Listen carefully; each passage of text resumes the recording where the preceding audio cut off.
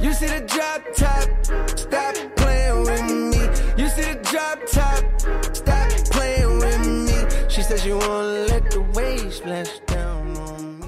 Welcome. I'd like to welcome you to another episode of the Unpopular Podcast. This is the man, the myth, the legend, Jalen Hunter.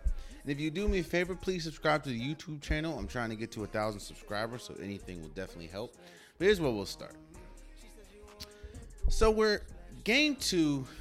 Tonight should be tomorrow, which is Sunday, should be game 3 of the NBA Finals. And 2 games in, you're kind of starting this. You're kind of getting the feel of how this series, one, is going and how it could go. So the Suns are up 2-0. Now, you can look at this 2 ways. You can look at this as they were home court. They handled business. You did what you're supposed to do. You know, the Suns, when you're home, you know, the home court really only matters for role players or secondary players, I guess, whatever you want to call them. Because if you're a star, you play good. You're supposed to play good wherever you play. Chris Paul, he plays well wherever he plays. Devin Booker this season has played well wherever he played. Home court advantage really is for the role players. Role players tend to shoot better when they're away. When they're home. So you can look at it as, okay, so Mikal Bridges has played incredible. Cam Johnson has played good. Cameron Payne has continued to play well. DeAndre Ayton, who he's kind of getting out of that role player status and coming into a star this postseason. He's played well, or played a lot better at home than he has away, even though he's played well wherever he went, really. So you can look at this series as, okay, Suns are only up 2-0. They haven't really, except for the first game, they haven't really blown anybody out. And the end score from the first game is a lot closer than it really was. But in order to, you have to look deeper when you're looking into this series. First and foremost, I don't know how many times I have to say this, but there should be no reason why. Let's just look at the Bucks. There should be no reason why Giannis last game 2, drops 42 points and 17 rebounds or something like that. I think that's the first time he scored 20 points in a quarter. I think he landed on the list with Jordan or Kobe or something like that. There should be no reason why Giannis scores 42 points. And your next 2 best players, both of them, by the way, are Olympians this year, which is Jrue Holiday and Chris Middleton, I think combined for 29 points. I think Jrue Holiday had 11 and Chris Middleton had 17, I believe. Here's the thing. I understand that they're not the best players. I understand that you're not the primary player. But and I've talked about this time and time again. Here is my problem with players like Chris Middleton. Chris Middleton reminds me so much of Paul George, because you never know especially in the postseason. In the regular season, it doesn't really matter. Let me not say it doesn't matter. In the regular season, they're incredible. Chris Middleton is incredible in the regular season. You know, he's an Olympian for a reason. They didn't call him just because they just need a spot to be filled. There should be no reason why one game he'll give you later on this episode. I'm going to give my all NBA playoff team. You know how you give the all NBA regular season? I'm going to give my 3 teams in the all NBA playoffs. And spoiler alert, he's going to end up on one of these teams. And that is the problem. The problem is he's good enough to be considered a top player in this league. He has all the attributes. He has the frame. He has the shooting ability. He has the dribble. He has the outside shot. He has the mid-range shot. He can draw fouls. Chris Middleton has the skill set to be a top player in this league. The thing that holds him back, the thing that holds Paul George back, the thing that holds players like, I don't know, like Anthony Davis back at times, is they're so inconsistent. You never know what you're going to get. Paul George had a historic run this postseason. Now, a lot of that can be due to the fact that Kawhi Leonard wasn't there, but a lot of that is, while he did have an historic postseason, there were games where you're looking like, bro, what Paul George, bro, you're 9 for 30. Like, come on, what are you doing? And then there's other games where Paul George has where it doesn't even look like he's engaged. Yeah, you look up, he has 20, 22 points, but it's just like, damn, when did he score 22? That's kind of what you're getting from Chris Middleton. Chris Middleton is like, bro, that was the quietest 17 points in game 2 I've ever seen in my life. And here's the thing. It's not the fact that, you know, clearly he's not the best player on the team. That's Giannis. But they need him more than ever. This is the NBA Finals. This is when teams start to lock down. Your rotations are second. Like, I think the Suns right now are playing, 6 or 7 players because of the injury to Dario Saric, which I hope he gets better. He tore his ACL, so he's gone for the series. And as I'm recording this, the diagnosis of whatever happened to Torrey Craig, that hasn't come out yet, so I hope it's not like season ending. But it didn't look good. So those are two big pieces that they're missing. But it's like, Chris Middleton, my guy, what are you doing, bro? And the worst part about it is there are players stepping up for the Bucks. Like Pat Connaughton. Pat Connaughton is playing well. I think that's about it. That's about it. Brook Lopez has been as inconsistent can be. Chris Middleton, my guy. Like, I don't know. And then we get to this hurts me to say this because I'm one of the people that drive the Jrue Holiday is underrated bandwagon. I'm one of those people that I shout to the heavens, Jrue Holiday should get more respect. Jrue Holiday should get more respect. I don't know what it is, but Jrue Holiday has played. I don't know if it's because he's never been in the situation. I don't know if it's because I don't know. But Jrue Holiday has been horrible this entire postseason. He had a couple good games against Brooklyn, and he had a couple big games against he had like one or two. He had 2 big games against Atlanta, and that's because Giannis wasn't there. But Jrue Holiday has been awful. In fact, I think there was a stat that came out yesterday saying that Chris Middleton, if you put his playoff numbers against Eric Bledsoe's playoff numbers, they're damn near identical. Now, you should never, ever, ever be on a list with damn near identical numbers to Eric Bledsoe in the playoffs. That should never happen. In fact, the Bucks brought you in to be better than Eric Bledsoe, because Eric Bledsoe, he was, oh man, Eric Bledsoe ain't been good for a minute. Ain't no shouts out to Eric Bledsoe. You've been trash. I wish nothing from the best. I mean, everybody's in the NBA, so he's better than me.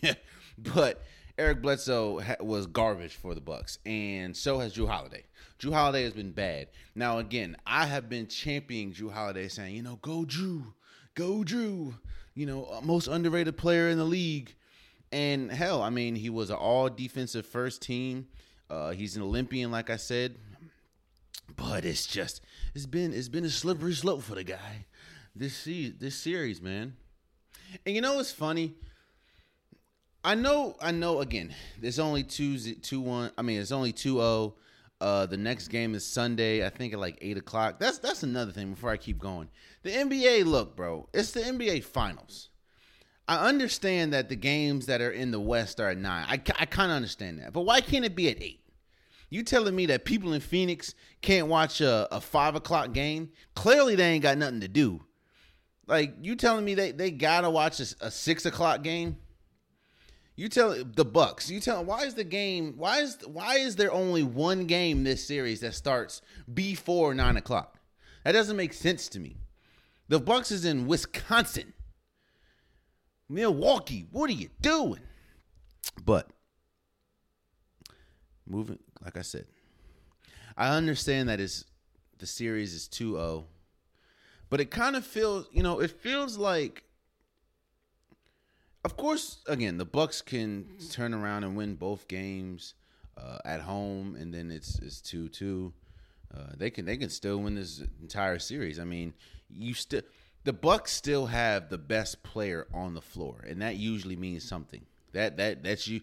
Usually, whoever has the best player on the floor, I'm not gonna say usually wins, but they win more times than not. Now, of course, you have seen some cases. Like when Toronto beat the Golden State Warriors, while in my opinion Steph Curry was the best player on the floor, you still had Kawhi Leonard, and of course everybody named Mama for Golden State went down. But the Bucks still have the best player in this series, which is Giannis, and you kind of saw that in Game 2. I mean, Giannis dropped 42 points after damn near snapping his leg. Like a couple weeks ago. I'm not. If you saw the injury, you know how gruesome it looked. So for this man to come back and drop 42 in Game 2 and yelling at his teammates because like he needs help, it's I don't know, man. And I'm not really here trying to bash the Bucks, but the Bucks are losing. The Bucks are doing this to themselves. The Bucks are doing to this like. Look at the two games the Bucks played. Look at the final two games they played against Atlanta. It seemed like they got it. It seemed like, okay, we're the bigger team. Brook Lopez, let me go down low. Giannis, let me stop shooting threes. Giannis airballs free throws and thinks to himself, let me shoot this three. I don't get it. Drew Holiday's making shots. Chris Middleton's making shots. Look at the last two games against Atlanta. Now, granted, Giannis wasn't there, but it just seemed like they got it. It seemed like, all right, we're going to pound the paint. We're bigger than this team. They were bigger than Atlanta. They weren't faster than Atlanta, but you weigh Atlanta down. You have Drew Holiday. You put him on Trae Young, slow Trae Young down, even though he was injured as well. But Atlanta just felt like the Bucks got it. The Bucks say, you know what, we're going to start with this shooting stuff. Let's just pack the paint. Let Chris Middleton work. Chris Middleton went crazy those last two games. And then you get to this series. And the same thing that plagued them the first few games of every series they've been in, they're doing. They shoot too much, can't shoot to save that. I don't know what it is. I know that they shot a lot in the regular season, but again, Game 35 in the regular season is different from Game 2 in the NBA Finals. So they shoot like crazy and keep missing. Drew Holiday, I can't. His offensive game is nowhere to be found. Brook Lopez, I guess that's the DeAndre Ayton effect. DeAndre Ayton is kind of neutralizing him, but Brook Lopez has been god awful. PJ Tucker, oversized Patrick Beverly. All this man do is complain, foul, and wear some nice shoes. And, again, I feel like I'm going too hard at these people. I feel like I'm going hard. But this is what we've seen. And again, the Bucks can turn around and win this series. I mean, again, if you can look at it as all the Suns did was protect home court. First two games at home, they won both games. That's what they're supposed to do. But you can also look deeper and say, okay, even though Devin Booker had a big Game 2, he hasn't really been shooting well percentage-wise this series. Chris Paul had 6 turnovers last game, Game 2. That's probably the most he's had this entire postseason combined. Torrey Craig, I hope he's not out, but it looks like he might be out. Dario Saric has torn it, or tore his ACL, so he's definitely out. Right now you're losing because Mikal Bridges is going crazy. Miles Bridges. Miles Bridges is going crazy. And, of course, Chris Paul went crazy game 1. Devin Booker went crazy game 2. And honestly, man, the reason why I feel like this series is over, I'm not saying that the Suns are going to win in 4 or anything. I still am going to stick to my prediction of saying the Suns are going to win in 6. But the reason why I feel like the series may be over is because Mike Budenholzer said something before the game that was eye-opening to me. You know how they have like the video of whatever the coaches are saying before the game to the team, the little all access jump. This man Mike Budenholzer said, "Play random." Now, I don't know if you know this about basketball, but nothing good comes out of play random. And it's kind of hard to play random when you have a team that's looking at you across the street or across the court that has nothing but confidence. They're playing like a complete team. It feels like whoever they bring off the bench is contributing. And they're firing on all cylinders. That's what I said before this series. I said one reason why I believe the Suns are going to win 6 because they're rolling right now. They are firing on all cylinders. And this isn't one of those playoffs, and this isn't one of those finals where you have one team that's hella experienced and another team that's fresh. No. The only person for both teams that's ever been to the finals is Jay Crowder. So both teams are pretty young when it comes to this is both teams' first time. So when I heard Mike Budenholzer say play random, and then I saw game 2 when they didn't look like they had a sense of. Now they did get up to a pretty good start, but they just looked like they were just playing around. I mean, Giannis is doing one leg step backs like he's Dirk. He made a couple of them, but Drew Holiday can't. Bro, Drew Holiday did a floater in the paint in the shit. Oh, I'm sorry. And the jump hit the backboard so hard that it damn near gave the NBA logo a concussion. Giannis shot a 3 that damn near broke the backboard. PJ Tucker is just yelling. It's like that's what play random looks like. You have a team that's playing random. Then you have a team like the Suns that's executing everything to perfection. I know you're seeing the clip that's going around. They had 10 passes in 24 seconds. They gave up like 4 or 5 wide open threes to get the best shot, and that is a DeAndre Ayton layup, I believe. That was an and one. You have a team playing efficient.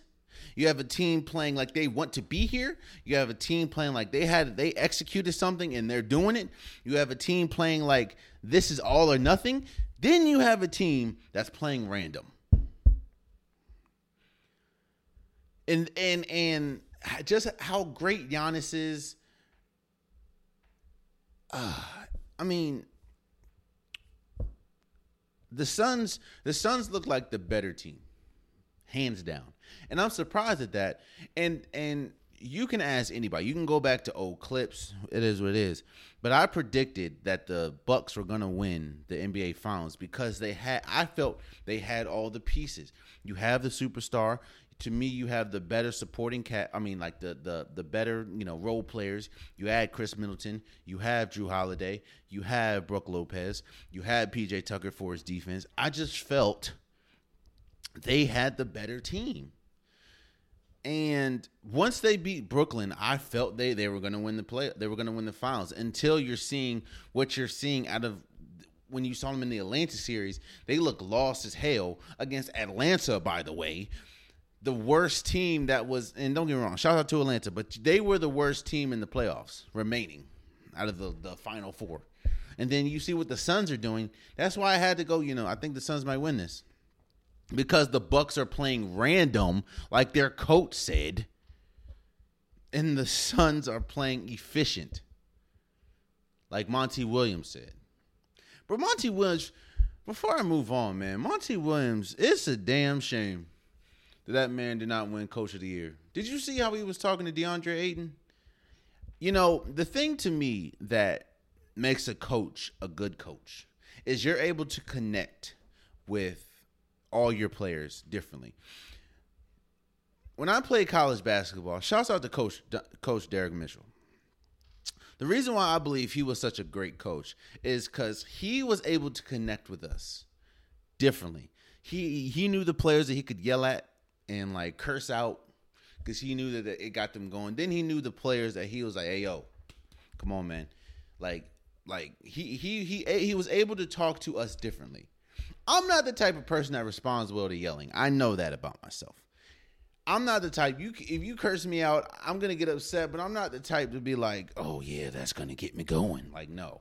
I'm like, bruh, nigga, I'm trying. You know what I mean? Like, I'm not the type that responds to coaching. I mean, that responds to getting cursed out like that. Like, that's just not me. And Coach knew that. Coach knew, okay, I can get to Jalen. Hey, yo, come on, man. Pick it up. You good. You know, hey, let it go. I get hard on myself sometimes mid-game. I'd miss two threes, and I'd be like, God damn, I got all that training and stuff, and I'm missing. Coach pulled me aside. Hey, you know you can shoot. We know you can shoot. Just keep shooting. That's helped me. Rest in peace, Rod or Zell. They missed 2 shots. Coach cursing them the hell out. But then you look up and they have 30. Like a great coach knows how to connect with their players where they are. And you're seeing, to me, a master class in coaching in this series. It just feels like Mike Budenholzer is just getting completely outclassed, outcoached by Monty Williams. And again, it's a shame that we get no. And now shouts out to Tibbs, shouts out to the Knicks for having an incredible season. But it's a shame that Coach Tom Thibodeau won the Coach of the Year over Monty Williams.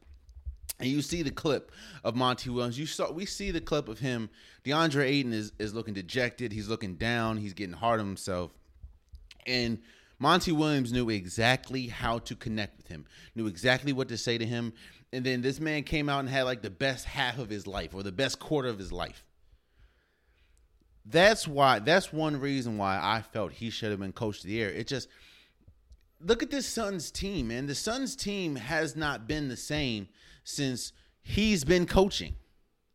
And again, I understand that Chris Paul coming this year was big for that. But we remember they went 8-0 in the bubble. Now, I understand that they even them being 8-0, it didn't secure them being in the playoffs last year. But they went 8-0 in the bubble, and they looked like a damn good team last year. Monty Williams is an incredible, incredible coach. And it sucks that he didn't win Coach of the Year. However, it's looking like a master class in coaching in these finals. That's all I'm saying. So, again, it's only 2-0. I know you can say it's only 2-0, but and it's always, when the series is 2-0, game 3 is always the most important game of the series. And I say that because, one, no team has ever come back from 3-0 in any series. And even if, of course, there's always going to be one. Like, nobody thought the Cleveland Cavaliers were going to come back, against Golden State when they were down 3-1. This ain't that. This ain't that. Again, when you're down 2-0, the game 3 is the most important game. And I wholeheartedly expect the Bucks to win. I'm going to say this. If the Bucks do not win game 3, they're getting swept. I promise you that. They're getting swept. Because, I'm pretty sure what the Bucks, I'm pretty sure Mike Budenholzer, I'm pretty sure what the Bucks are thinking is what I'm saying. Okay, all they did was protect home court, which that's what you're supposed to do. But if they don't win game 3, it's over with. It's over with. And again, shouts out to Devin Booker. He's been playing great. Shouts out to Chris Paul. While he didn't have the best game two, he's been playing great. Shouts out to Miles Bridges. He's been playing incredible. He just had a career. I think it was 27 on game two. He had an incredible. He's had an incredible playoffs. Honestly, man, he's really stepped up. And the whole Suns team. You know what it is? The whole Suns team has stepped up. There's one that every night. Of course, you have the two big or three big dogs. You have DeAndre, and you have Devin Booker, and you have Chris Paul. But there's always somebody that you won't expect to have like a big game or have big moments. Cameron Payne had 20-something against the Clippers. You know, Torrey Craig was hitting some big threes. Like there's always somebody, man. So shouts out to the Suns. Shouts out to the Bucks for being there. I'm excited to see what happens game 3. And yeah, man, let's keep it moving. So like I said before, what the NBA likes to do is, of course, they have an All-NBA team. And the All-NBA team, who are the best pretty much 15 players that we saw in the regular season. This year, of course, you had Steph on the team. You had Nikola Jokic. Like, you know, who are the 15? Because there's 3 teams, All-NBA third, second, and first team. And who are the 15 best players that we've seen? So what I wanted to do is I wanted to give my All-NBA playoff teams. And these are who are the top 15 players that were in the playoffs. Now, this isn't just going off name. This is going off what they did in the playoffs. This is going off how important they were to their team and did they have big moments. So these are my All-NBA playoff teams. Let's start with the third team. At point guard, I have Reggie Jackson. Now, Reggie Jackson was one of the biggest reasons why the Clippers went as far as they did. Now, of course, you had Paul George and everything, but they were a huge reason why. Reggie Jackson, that man was playing like Steph Curry, bro. Like I know he had a career high, at least percentage wise, in three point makes. I know he had a career high in 3-point attempted, and he was, you know, those games when Paul George was looking a little shaky, Reggie Jackson would come and hit a couple big threes and then, you know, get the momentum flowing. Like there was a real fear that the Clippers could beat the Suns, and it was because Paul George and Reggie Jackson. And Reggie Jackson was playing great. So for my point guard, I have Reggie Jackson. For my shooting guard, I have Donovan Mitchell. I understand that they lost to the Clippers, but Donovan Mitchell was playing out of his mind. Even with, you can clearly see that he wasn't completely healthy with the ankle. But Donovan Mitchell, I mean, he had what? Didn't he have a 50? He had a 50? No, he had a couple 40s, like high 40s, couple 45s. Donovan Mitchell was playing great. And the thing, and this is why, this is the biggest reason why I have him on the all-third team, is because there are some teams, look at the Clippers. The Clippers have Paul George. They have Reggie Jackson. So when Kawhi Leonard goes out, you can still keep afloat because, again, you have Paul George, who could be a one in some places. You have Reggie Jackson, who, you know, was playing out of his mind. If Donovan Mitchell's not playing well, the Utah Jazz have no chance. And even what we saw this year, even when he did play well, there was multiple games when he played incredible. Like every time he shot the ball, it didn't even feel like it touched anything but the net. They still lost. So Donovan Mitchell, and that's why I always say, you know, people argue with me. Donovan Mitchell, in my opinion, is and will remain the most important player for the Utah Jazz, because as we saw, you can put Rudy Gobert played horrible, and I mean god awful this playoffs. And if it wasn't for Donovan Mitchell, they wouldn't have gotten as far as they got, which I understand is the second round. But again, Donovan Mitchell was playing crazy, so that's why I have him as shooting guard. Small forward, I have Chris Middleton. Now, I understand it was hard for me to put Chris Middleton as well, but I can't forget what I saw Chris Middleton do those games against Brooklyn when KD's going crazy. KD's going out of his mind. And you look up and Chris Middleton also has 35 or 38 or something like that. I'm like, damn. Or the games when Chris Middleton has like a 28, 29 point second half against the Hawks. Like, again, Chris Middleton, and again, I said it before, I'll say it again. Chris Middleton is one of the most infuriating players in the league because he has a skill set to be a number one. It's just he's so inconsistent. You can't put him at the number one spot, or you can't put him as a number one because you never know what you're going to get. So what we have gotten, has been okay for some spots. So that's why I have Chris Middleton at as my third All NBA playoff third team. Power forward, I have LeBron James. I know, like, damn, LeBron James in his playoffs? Yes, he was. A lot of the reason why the Lakers did not advance as far as they did, one, because they ran into a better team, which was the Suns, and two, because of Anthony Davis. But that doesn't negate the fact that LeBron James was still playing great. I think he averaged like 25, 26 points, something like that. LeBron James did his part. LeBron James did his part. It was maybe the coaching staff and the rotations. It was Anthony Davis being out. That is a lot, and of course you're running into a buzzsaw that is the Phoenix Suns that now we look up and they're in the NBA Finals, up 2-0 in the NBA Finals at that. So, but LeBron James did what he was supposed to do. And to me, he was good enough to make it on the all NBA third team. So that's why I have LeBron James at the power forward position.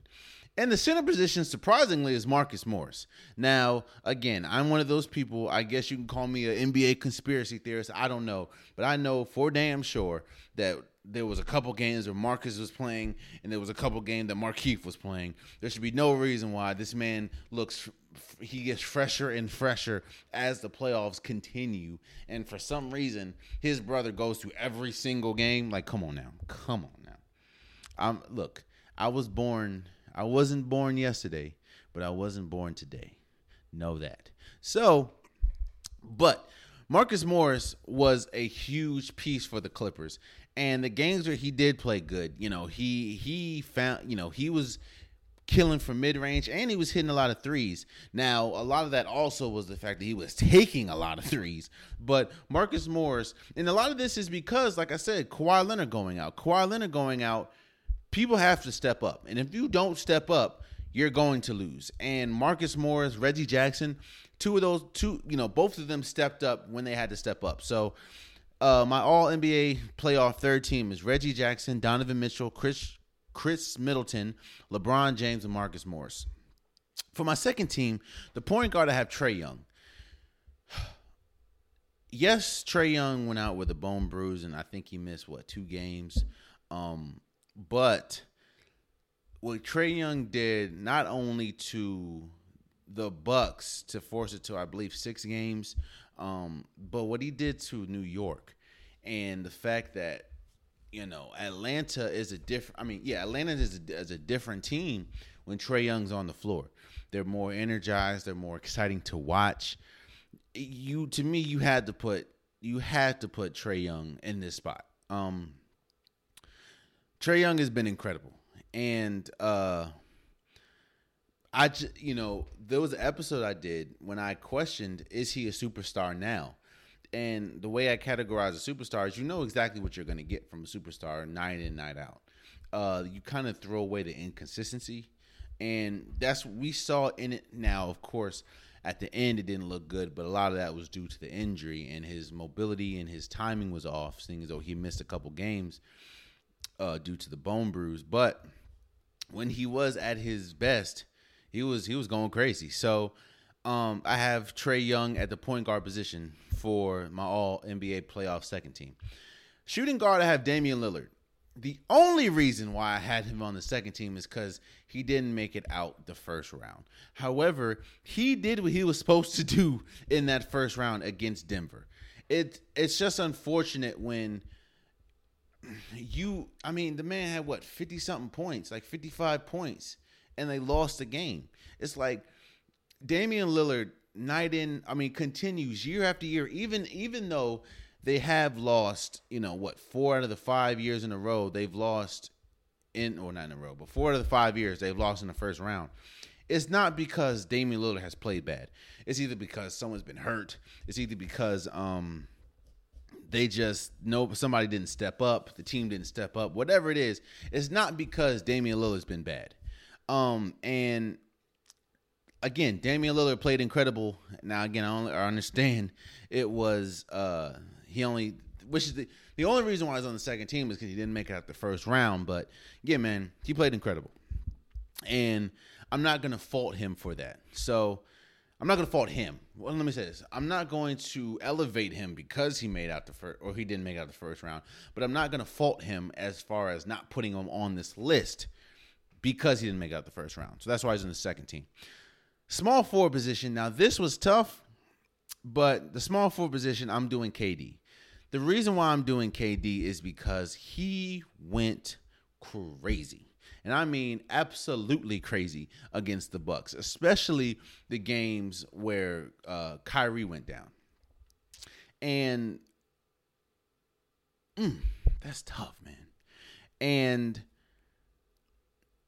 I believe if it wasn't for a healthy Kyrie, if it wasn't for Kyrie going down and James Harden, was hobbled, I think that we'd see the Brooklyn Nets in the NBA Finals. And I think we'd probably see them win the finals, honestly. And the reason why people's like, KD this, KD that. Look here, bro. The Brooklyn Nets were built around 3 players. They weren't built around one. It's different with the Bucks. The Bucks is built around let me say this. It's different than like the Cleveland Cavaliers when they had LeBron James. That was built around one player. Yeah, you had Kyrie. Yeah, you had Kevin Love, but it was built around one player, and that's LeBron James. The Brooklyn Nets were built around 3 players, which is KD, Kyrie, and James Harden. When one of them goes down, that especially Kyrie, that just throws everything astray. And when you have James Harden goes down literally 30 seconds into the series, it's like, what you gonna do? But the only reason why KD's not in the first team is because he didn't make it out. He didn't make it to the there was players that I think was a little better than him, even though he had an incredible run. And yeah, so that's why I have Kevin Durant as All-NBA second team for the playoffs. Power forward, I have John Collins. John Collins really came to form in the series against the Bucks. And actually against the Knicks. He outplayed. There was a lot of games where John Collins outplayed Giannis, and there was a lot of most of the series he outplayed Julius Randle. One player won Sixth Man of the Year in All NBA. In fact, one player won Sixth Man of the Year and Most Improved, and was an All NBA player. The other one, Giannis, is an All NBA player and an All Defensive player. And John Collins had a couple games where he outplayed both of them sometimes. So John Collins was great. John Collins, he brought the energy. His shot has gotten a lot better since he came into the league. And yeah, man, John Collins was a big reason. While yes, Trae Young was to me the most important reason and like the biggest reason why the Hawks got as far as they did. John Collins was pretty much like 1B because of his energy, his ability to finish around the rim. His athleticism was just seeping out. So I have John Collins at the power forward position for my All NBA second team. And the center I have Joel Embiid. Joel Embiid played incredible. Now, I understand he missed a couple games. Well, he missed a game or two against the Wizards. And, of course, he wasn't 100% healthy going against the Atlanta Hawks. However, if you look at that series, Joel Embiid balled out. It was just – I'm not going to kill – yeah, I'm going to say. It was just Ben Simmons was a big reason why they didn't win. And, of course, players just stopped making shots. and they lost big leads.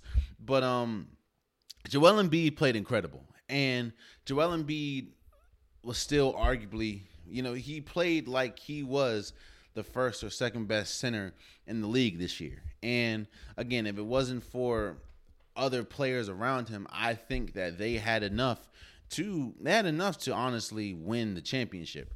It's just, things just didn't go the way it was supposed to go. But Joel Embiid did play incredible. So my All-NBA playoff second team is Trae Young, Damian Lillard, Kevin Durant, John Collins, and Joel Embiid. So my All-NBA playoff first team at the point guard position, I have Chris Paul. I mean, again, that shouldn't go as that shouldn't be a surprise. I mean, 36 years old, leading a team to the NBA Finals. He had 41 when he had 31 first game of the Finals, 31 in the closeout game against the Clippers. Yeah, man, and of course we always rave about his turnover to assist ratio, even though he did have 6 turnovers last game. I just think you're always bound for a bad game, and even his bad game was still pretty good. He had like 20, 21, 22 or something like that. But Chris Paul has been the heart and soul of this Suns team that we're seeing in the finals. And he's been incredible. He's had big games every single series. And whether it was against the Lakers, whether it was against the Nuggets, whether it was against the Clippers, and now we're seeing it against the Bucks. So I have Chris Paul at the point guard position. At shooting guard position, I have Devin Booker. Everything I just said about Chris Paul, I'm saying about Devin Booker. Devin Booker recorded his first triple-double this playoffs against the Clippers. Devin Booker has, I'm not going to go as far as, people are saying, they're kind of, people are pretty much comparing him to Kobe. I'm not saying he is in any stretch of the imagination. But I will say that Devin Booker, as you can see, he has Kobe mentality. He has the mindset that Kobe goes into, as in, hey, I'm gonna shoot. Hey, every shot I take, I think I'm gonna make it.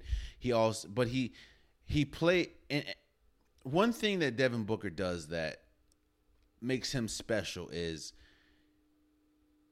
while yes, he will take his shots, he'll get his shots. He doesn't really take bad shots. That's the thing that kind of makes him different from Kobe. Kobe took a lot of bad shots. The thing though, Kobe was the best bad shot maker of all time. Kobe took some bad shots, like, dog, what the hell are you doing? But then he'll make it. Kobe was the best bad shot maker ever. Devin Booker doesn't take a lot of bad shots. He takes a lot of shots in rhythm. He takes what the defense gives him, and he looks up and he's like, oh, shit, he got 32 points. Like, Devin Booker has been great. So that's why I have him as my second, my shooting guard for the All-NBA playoff first team. My small forward, I have Paul George. Again, I tell the truth about Paul George as far as he's an incredible talent. I don't kill him as much as people kill him, but I don't praise him as much as I think he thinks he needs to be praised. Like, Paul George is an incredible player. In the regular season, he's a top 10 player. You never know what you're going to get from him in the playoffs. However, Paul George stepped up big time against the actually, he stepped up big time with Kawhi Leonard going out. He stepped up big again. I think had his first 40-point game for the Clippers in the playoffs. In fact, I think he had his first 40-point game since Indiana with Kawhi Leonard being out. He carried them past the Utah Jazz, and he almost carried them past the Suns. Paul George was incredible. And while he may not have had the most efficient scoring nights, he was important, and he not only was he important on the offensive side of the ball, but definitely on the defensive side of the ball. And Paul George played like a superstar. And that was kind of the most frustrating thing, because it's like, bro, we know you have it in you. What are you doing? And the fact that he brought out himself, that was incredible to me. So I have Paul George as my small forward for the All-NBA playoff first team. I have Giannis as the power forward. Giannis has been incredible. Giannis went crazy against the Bucks. Against the Sun. No, what the heck? Against the Atlanta Hawks. Giannis is different, man. Giannis, the thing that surprises me most about Giannis is his deficiencies don't hold him back as much as they should. Giannis can't shoot to save his life. Giannis can't hit free throws. Yet and still, he still goes out and gives you 42 or gives you 38 or gives you games like that, even with him not being able to shoot. The fact that we remember what he was going back to back against KD and the Brooklyn Nets. Like, his deficiencies does not hold him back as much as it should. And I think that right there is a testament to just how great he is and how great he's been. So I have Giannis as my power forward position. In my center position, I have DeAndre Ayton. The reason why I have DeAndre Ayton as my All-NBA playoff first team instead of like second or third is because of who he had to go against. He's outplayed Nikola Jokic, who, of course, won the MVP this year. He had to go up against whoever. Well, he was pretty much eating against the Lakers. And he's outplaying Brook Lopez. Now, a lot of people are like, Brook Lopez? And I understand. But Brook Lopez, he's a good player. But DeAndre Ayton, he's been like an anchor for the Suns. And while he hasn't been better than, of course, Chris Paul, he hasn't been better than Devin Booker. He has been important with the rim protection and the offense that he's given the Suns. And the Suns would not be where they are if it wasn't for of course, if it wasn't for Devin Booker, if it wasn't for Chris Paul. But they also wouldn't be where they are if it wasn't for the improvement that we're seeing out of DeAndre Ayton. So my All-NBA playoff first team is Chris Paul, Devin Booker, Paul George, Giannis Antetokounmpo, and DeAndre Ayton. Again, if those are my All-NBA playoff teams. If you agree, let me know. We can talk about it. If you don't agree, who did I leave in? Who did I leave out? Where would you have put some of these players? Hey, I would love to talk about it. Let's talk about it, man. And let's move forward. People ask, what are dynasties? To me, dynasties aren't always winning. Now, of course, you do have to win in a dynasty. But dynasties aren't always, they won 6 straight or they won 4 of the last 5. Dynasties aren't always winning it all. Even though that, of course, is the goal, dynasties don't always win. Like the Golden State Warriors. The Golden State Warriors had a dynasty from 2015 to probably 2019. And the only reason why they lost 2019 because the injury. Hell, one of the biggest reasons why they lost in 2016 was because of injuries. Of course, you had the suspension with Draymond Green, but people forget Bogut got injured, was out the series. Andre Iguodala was injured, got out the series. Andre Iguodala was injured and missed a couple games. That just because they didn't win from 2014 to 2019 doesn't mean they didn't have a dynasty. And, of course, we'll wait to see next year with, of course, Klay Thompson coming back healthy, Draymond Green coming back, Steph Curry coming back. Of course, we'll see what happens with James Wiseman. If Andrew Wiggins stay, we'll have to see. But right now, it looks like the dynasty may probably be over. However, they had a dynasty from 2014 to 2019. The Miami Heat. The Miami Heat had a dynasty when LeBron James was there. They had a 2-3 year dynasty? Because it was, let me say 3 years. 3-year dynasty. 4 years. They lost to Dallas. They won 2 straight. Then they lost to the Spurs. They had a 4-year dynasty. At Alabama football, their dynasty is everlasting. Their dynasty has been there probably since Nick Saban got on board. What I'm saying is, Dynasties, you don't always win, but if you're close to the top, near the top, or if you're projected to win and maybe fall a little bit short, it doesn't mean the dynasty's over. What am I talking about? The Tampa Bay Lightning won the Stanley Cup, their second straight Stanley Cup, and their third Stanley Cup since 2005. While they didn't win from 2005 to 2020? They've been close, or whether it was an injury away or whether it was maybe poor coaching and a coaching change, they've been at the top or close to the top since 2005. Now, of course, like I said, they won in 2005. They had maybe a couple bad seasons in the time, but they've won 3 Stanley Cups in a span of 2005, 2021. That's 16 years. 3. There are teams. Hell, look at the Washington Nationals. No, Washington Capitals. I'm sorry.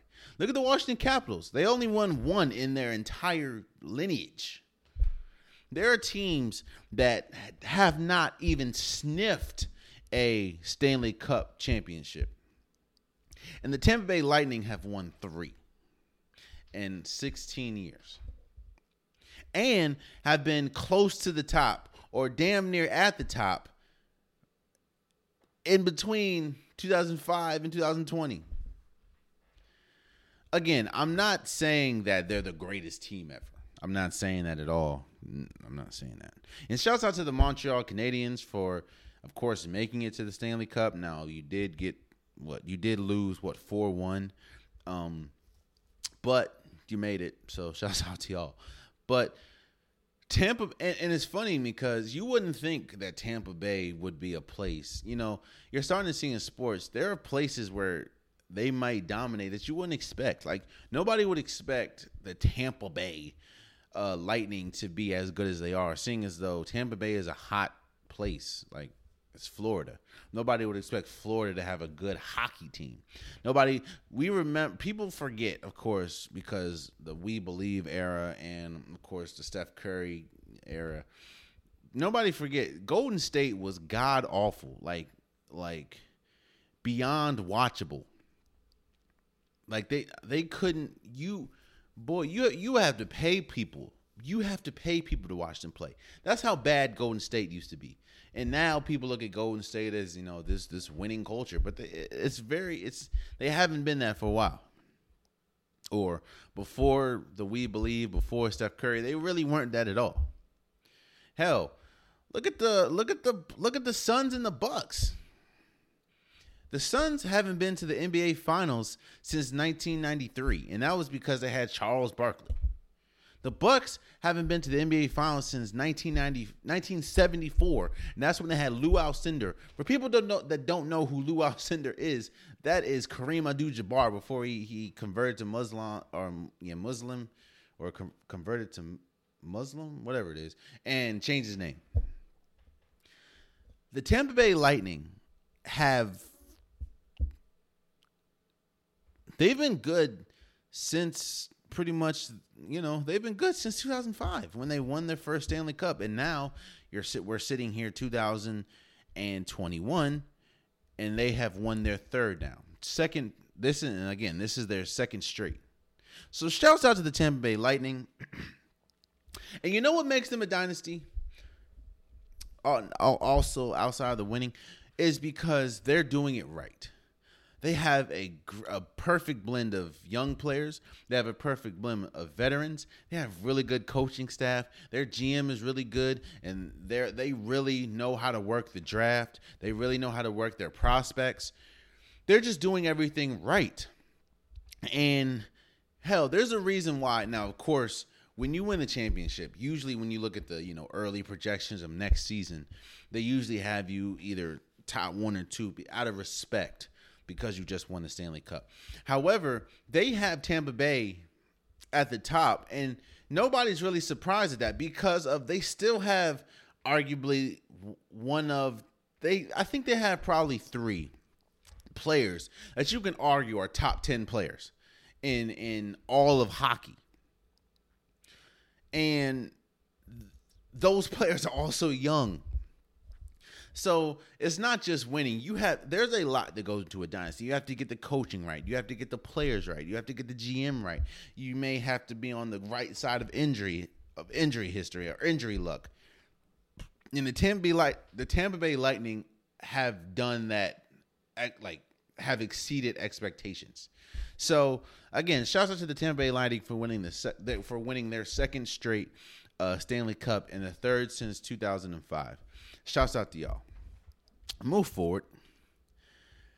So Tyson Fury and Deontay Wilder, they were scheduled to fight July 24th, which is in about 2-3 weeks. However, the fight now is going to be postponed due to a COVID outbreak. In Tyson Fury's camp. There's a couple reasons why that's a little sketchy to me. One, because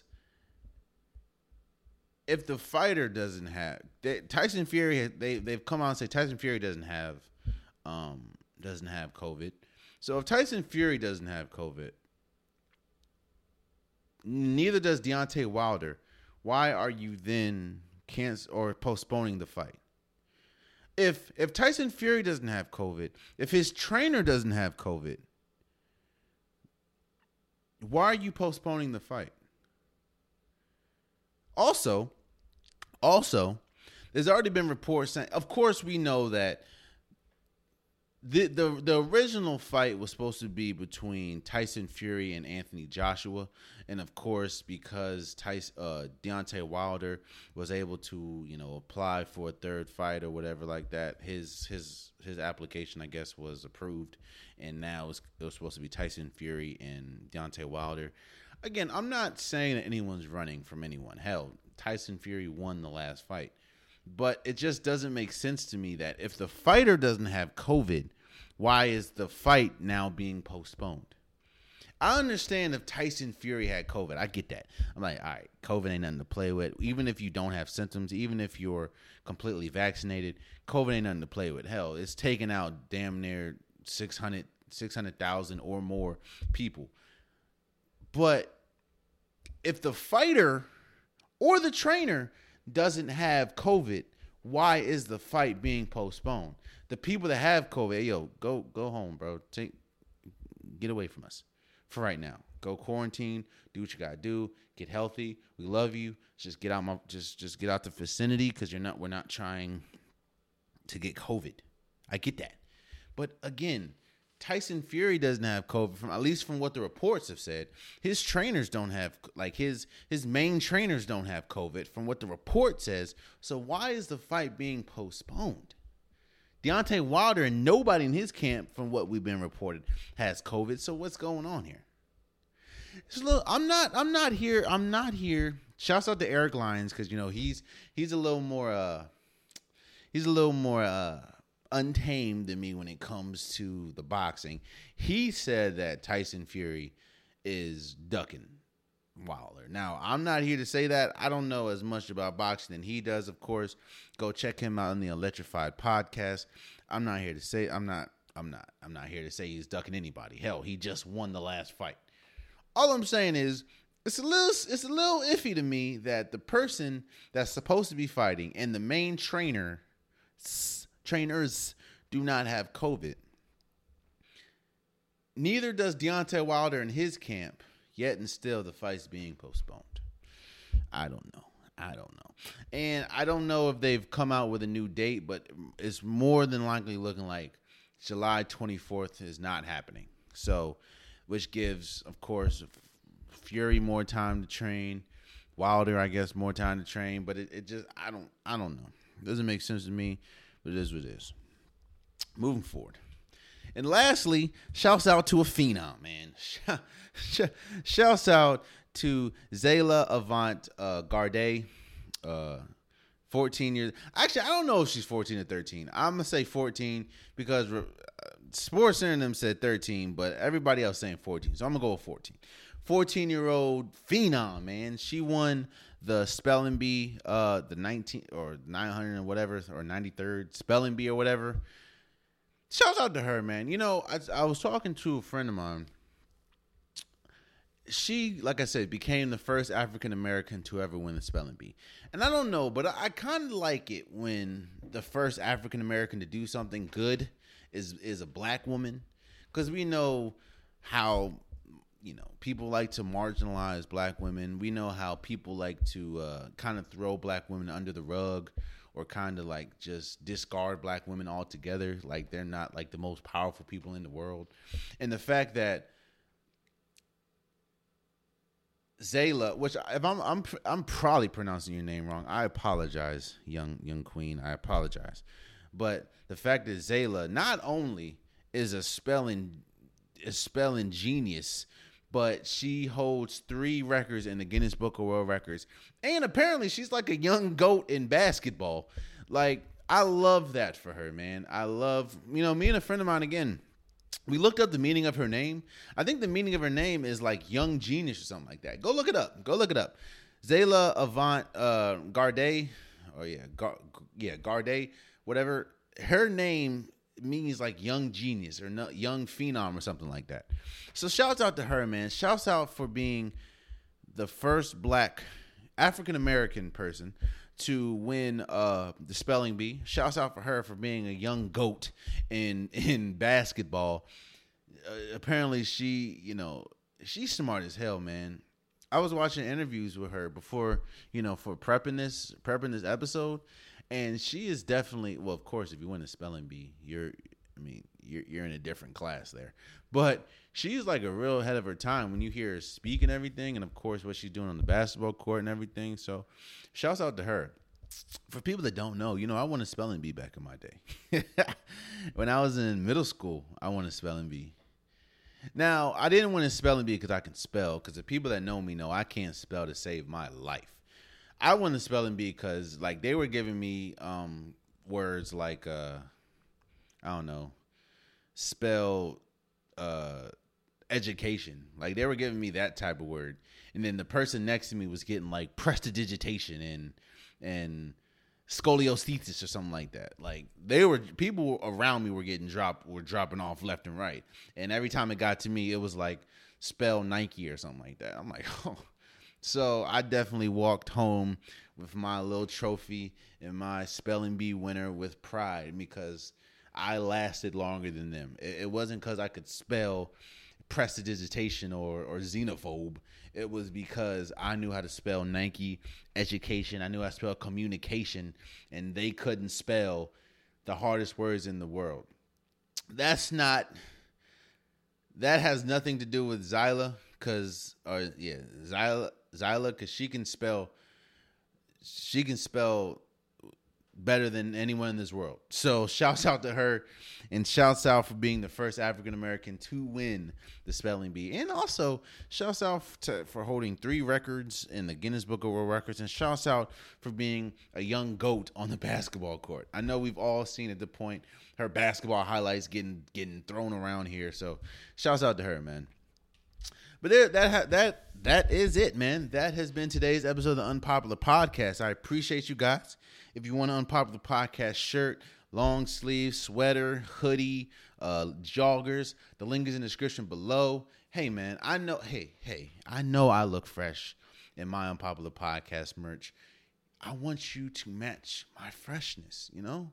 So go get you, and these aren't the only colors. The colors that you see me wear, they're not the only colors that we have on the website. Go to the website, click on the item. Once you click on it, you can see different colors. Go do that. Also, please subscribe to the YouTube channel. I'm trying to reach 1,000 subscribers, so anything would help. Hey, man, play your part. Even if you've already subscribed, tell a friend to tell a friend to tell a friend to tell a friend to subscribe.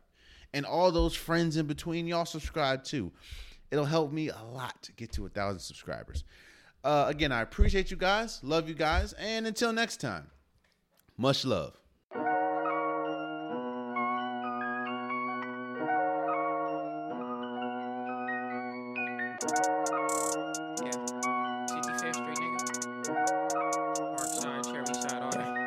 Don't get murdered. Little niggas out here with no purpose, loaded lurking.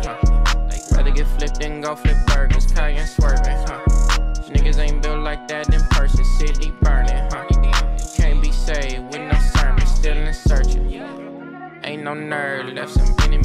that curb, I cannot be perturbed. I live by every word, I put this on my verse. I know my mama proud, these haters want it down me. Please, it's not what you think. I could be gone in the blink, I don't wanna leave. Yeah, it's not what you thought. We dying broke, or live with broken hearts. Let's go. Blow her with a beam. Shine when I hit the scene. Blow her with a beam. Shine when I hit the scene. Greener grasses. Made it out, don't make shit for the masses. Winning traffic. No, you can't be giving on no passes. Fuck a mansion. Ask when I'ma move to Malibu or Calabasas. I can't never do it, I'm too active. She attractive, but she plastic. I can't get with that shit, she the baddest. But out here doing bad, how'd that happen? Yes, he rapping, but he ain't got no bag. How'd that happen? Yes, I'm cracking, but hard to understand how it happened. It's not what you think. I could be gone in the blink, I don't wanna leave. Yeah, it's not what you thought. We dying broke, or live with broken hearts. Let's go. Blow her with a beam.